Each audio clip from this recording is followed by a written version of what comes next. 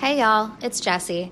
I'm asking that in honor of this episode of Kentucky History and Haunts, that my listeners make a donation to the Center for Women and Families in Louisville, and I will link to that charity's donation page in the show notes. Thanks so much, and I hope you enjoy the episode.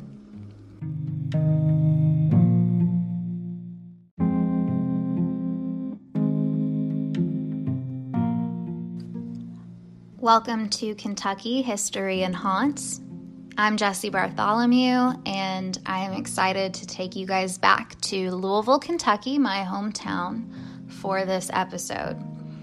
So, this story takes place just streets away from where my first episode took place, the William Creel story. It's a little bit later now, so this takes place in 1887. Which was the last year of the World's Fair Southern Exposition, which I might have to give its own episode. The Southern Exposition was held in what is now Old Louisville. It was held for 100 days each of the 5 years on a 45-acre span immediately south of Central Park. I don't want to get too far into details since I think I'm going to cover this later, but if you're curious, just look up photos of the Southern Exposition in Louisville, Kentucky. It was unreal. And I can't believe I didn't know about it before. So anyway, today's story. Mrs. Alice Brownfield, her infant son Harold, her brother William Bruner, and her husband Charles Brownfield all lived in a 3-room cottage on West Chestnut Street. They didn't always live here. They had to move into this cottage, and I will get into why in a bit. So this building they moved into is, I believe, one of the 766 destroyed by the 1890 tornado system that swept through downtown Louisville and up into like the Crescent Hill area. So I don't think that the original building is there anymore, but there is a building now in the same location, like the same address. So neighbors described the man of the house, Charles Brownfield, as a, quote, calm, steady family man. But as we've learned in previous episodes, you can't always judge a book by its cover, and there's usually a whole lot more going on behind closed doors that we don't see, which is going to be the case in this situation. Born on September 28, 1859, Charles is just like a very 1880s looking guy. He is a big mustache beard combo. He's kind of burly looking. I've only saw a sketch of him, but basically he's like a combination of Colonel Sanders, Santa Claus, and Theodore Roosevelt. Since age 14, Charles worked as a clerk or sometimes a traveling salesman for various Louisville-based companies. Sometime around 1882, Charles was on the way home from a work trip in E-Town, or Elizabethtown, if you're not familiar, when he met and instantly fell for Alice Bruner. Alice was almost the same age as Charles, which is pretty unusual for the time when men definitely like to date younger. So kudos to Charles for not marrying a teenager, although that is the only compliment I'm going to give this guy. So this story does not have a happy ending, and it might have something to do with the fact that they got married the day they met at Father Lawler's church in Louisville. So they're on their way home from E-Town, they meet, and they're like, hey, you're cute, you want to go get hitched? So they do that, and they have their first and only son, Harold, on July 9th, 1885. So, as you can imagine, things started to go sour pretty quickly. Alice got a large sum of money, what would equate to about $116,000 today, from the sale of her dad's estate in Washington, Indiana. But because it was the 1880s, Charles was put in charge of this fortune, and apparently money management was not his strong suit. Charles quickly acquired a taste for the finer things in life, living beyond his means and quickly depleting the funds from the estate. This is when, in September of 1887, they had to downgrade into the West Chestnut House. So to add to the stress of blowing all this money and kind of just screwing up their lives, Alice's brother had to move in with them, whom Charles considered worthless. So now they've lost all this money, they've had to move, and now they had an extra person living in their house. So, what better time to develop a gambling addiction? Charles was apparently a lousy poker player and lost large amounts of money, which he tried to then make up for by playing the lottery. Just one good idea after another. He was said to be highly superstitious, and he based his lottery number choices on his dreams. People who saw Charles on the evening of November 3rd, 1887, said he seemed pretty normal. Charles's brother, Henry, visited the home the next morning around 6 a.m. Charles greeted Henry at the door, briefly said hello, and sent him on his way. So Henry did not get invited in. So throughout that entire day of November 4th, no one else was seen entering or exiting the home. Finally, late in the next morning, Alice's mother stopped by the house to check on things. I love this. Alice's mom, quote, was noted in the neighborhood for continuing to wear the fashions of 30 years before. I love that little aside. So she was not the most trendy woman, but she was a very attentive mother, apparently. So Alice's sister, Mrs. Mary Seawright, was with her.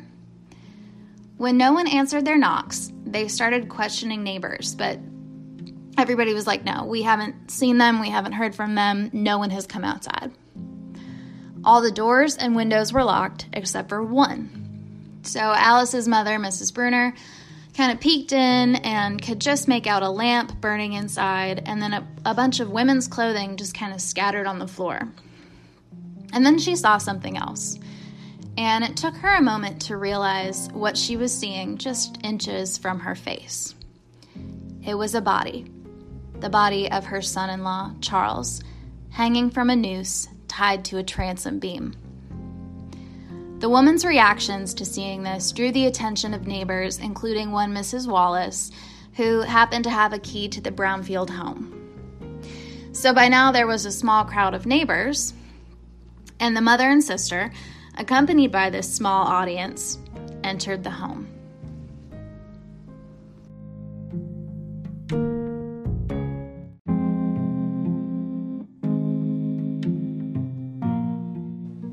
I'll go ahead and give you all a little warning now. I'm going to discuss the crime scene, so it is going to get a little graphic. So if that is not what you're into, skip forward a little bit.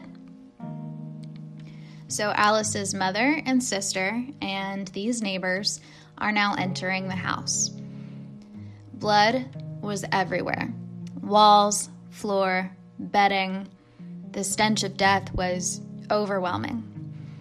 Baby Harold and his mother Alice laid in the bed of the middle room in the house, their white nightclothes turned a blood-soaked red. Both of their throats had been slit, and Alice had been beaten on the head with the blunt end of a hatchet. Their positions on the bed indicated that they had died instantly in their sleep, which I don't want to say is good, but they didn't suffer too much. Charles was hanging in the doorway separating that bedroom from the kitchen. It appeared he hadn't shaved in a few days, and he was just dressed in a red casual flannel shirt.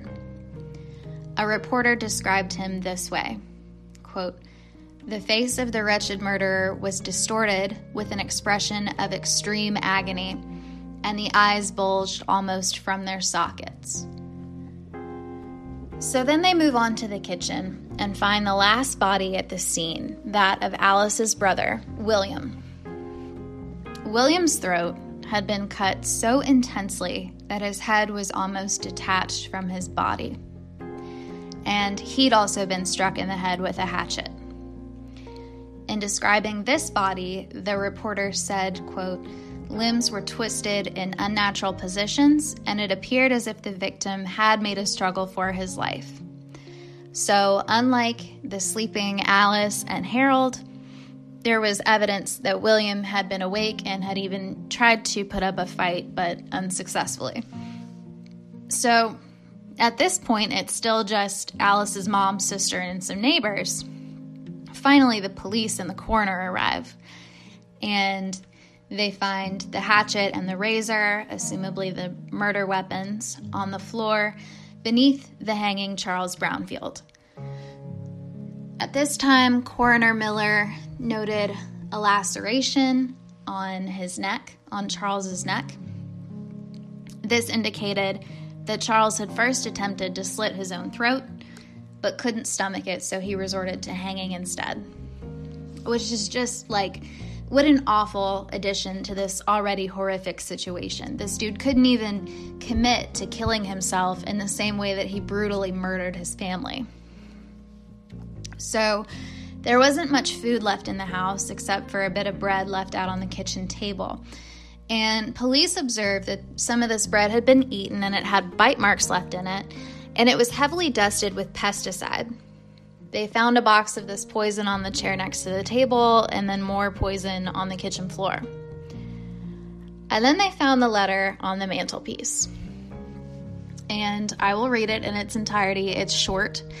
It's cringeworthy. It is pathetic. So here we go. To whom it may concern, I, Charles B. Brownfield, murdered my dead wife and baby. Also W.F. Bruner, my brother-in-law. I killed my wife and baby because I was tired of life, and I did not want them left in the world penniless and no one to care for them. My cause for being tired of life is gambling. Now let my brothers and friends take warning.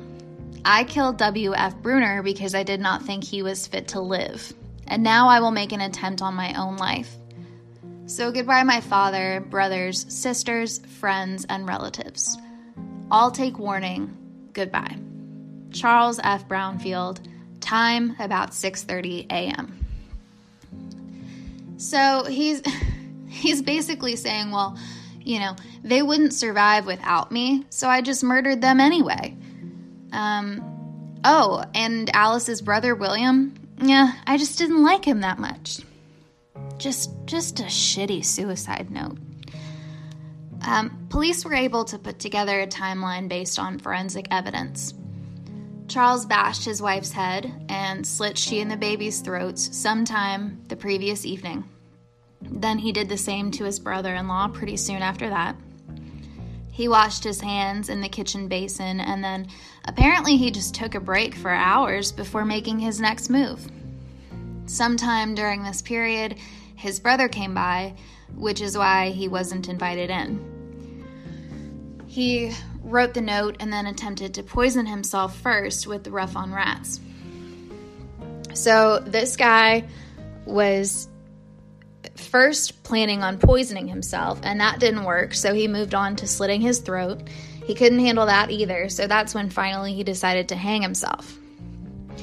But what's even more upsetting, and this just, it gets to me, they realized that Charles's horse and buggy was waiting outside with a suitcase full of his clothing in it. Meaning initially, he was planning on running away. Or at some point, he was planning on running away. So you would think that he might have grabbed that suitcase and brought it back in so as not to look like, to look like an asshole to a lesser extent. But no, he left that suitcase out there so that we all get to know just how shitty he was. I'm glad he didn't get away with it. I'm glad he didn't run away. So, a group of women in the neighborhood actually volunteered to help Undertaker Crawley prepare the bodies, since there were multiple and in rough shape.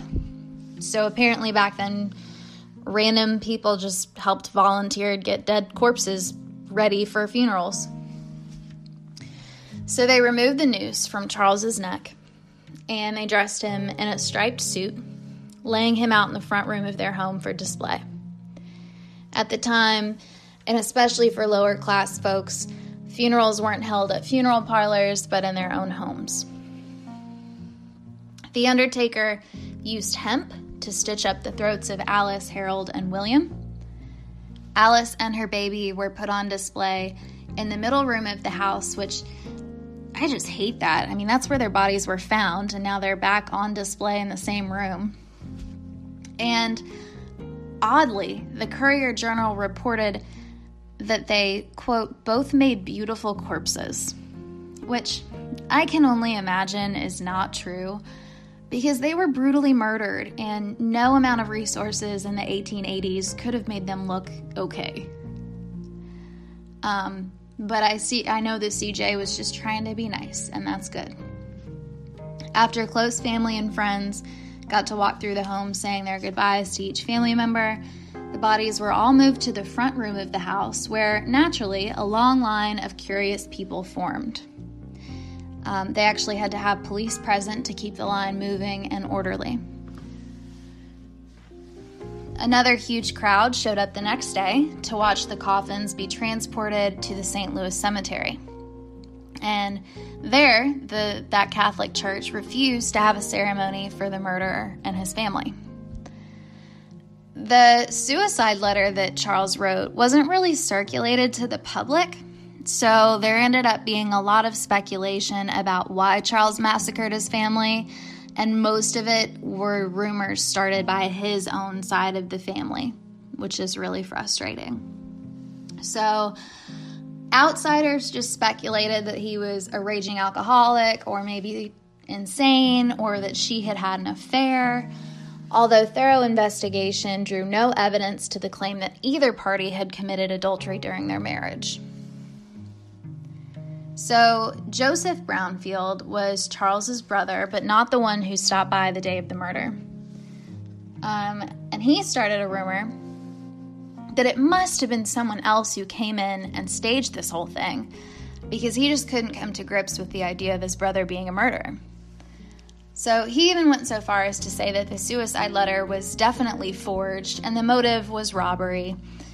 And this just didn't track, because the Brownfields didn't have anything worth stealing, so why would someone try to rob them? Henry, the brother that did stop by the day of the murder, created a different theory. He said that Charles only meant to murder William, and it was in a moment of passion during an argument while Charles happened to be breaking up coal for the fire, so he already had the hatchet in his hand. Then, in a moment of fear and impulse, not wanting his wife and child to be subjected to the embarrassment of a criminal husband, he did them a favor by murdering them too. So that's just a really solid theory. Other family members simply said Charles must have suffered from temporary insanity, because the Charles they knew was, quote, tender-hearted and wholly devoted to his family. His family also went so far as to claim that he didn't really have a gambling problem and that he only played the lottery on special occasions. And they straight up lied and told the public that they didn't actually have any money problems. They just moved out of their nice house into that shithole on West Chestnut for fun.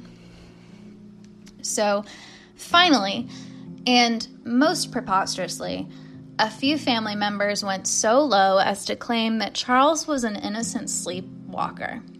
He managed to carry out this heinous, complicated, time-consuming crime while catching some Z's. This was debunked because, remember, Henry had spoken to a coherent, awake Charles Brownfield sometime in the middle of this whole ordeal. So the family even hired an expensive private detective, desperate to put the blame on someone else, but nothing ever came of that either. In the end, it was the contents of the suicide letter that was obviously the truth about the murders. Charles was humiliated by all the money he'd lost. He was blowing huge sums on poker, the lottery, and he'd spent Alice's entire inheritance. Plus, there were rumors he was an embezzler and his criminal activity was about to catch up with him.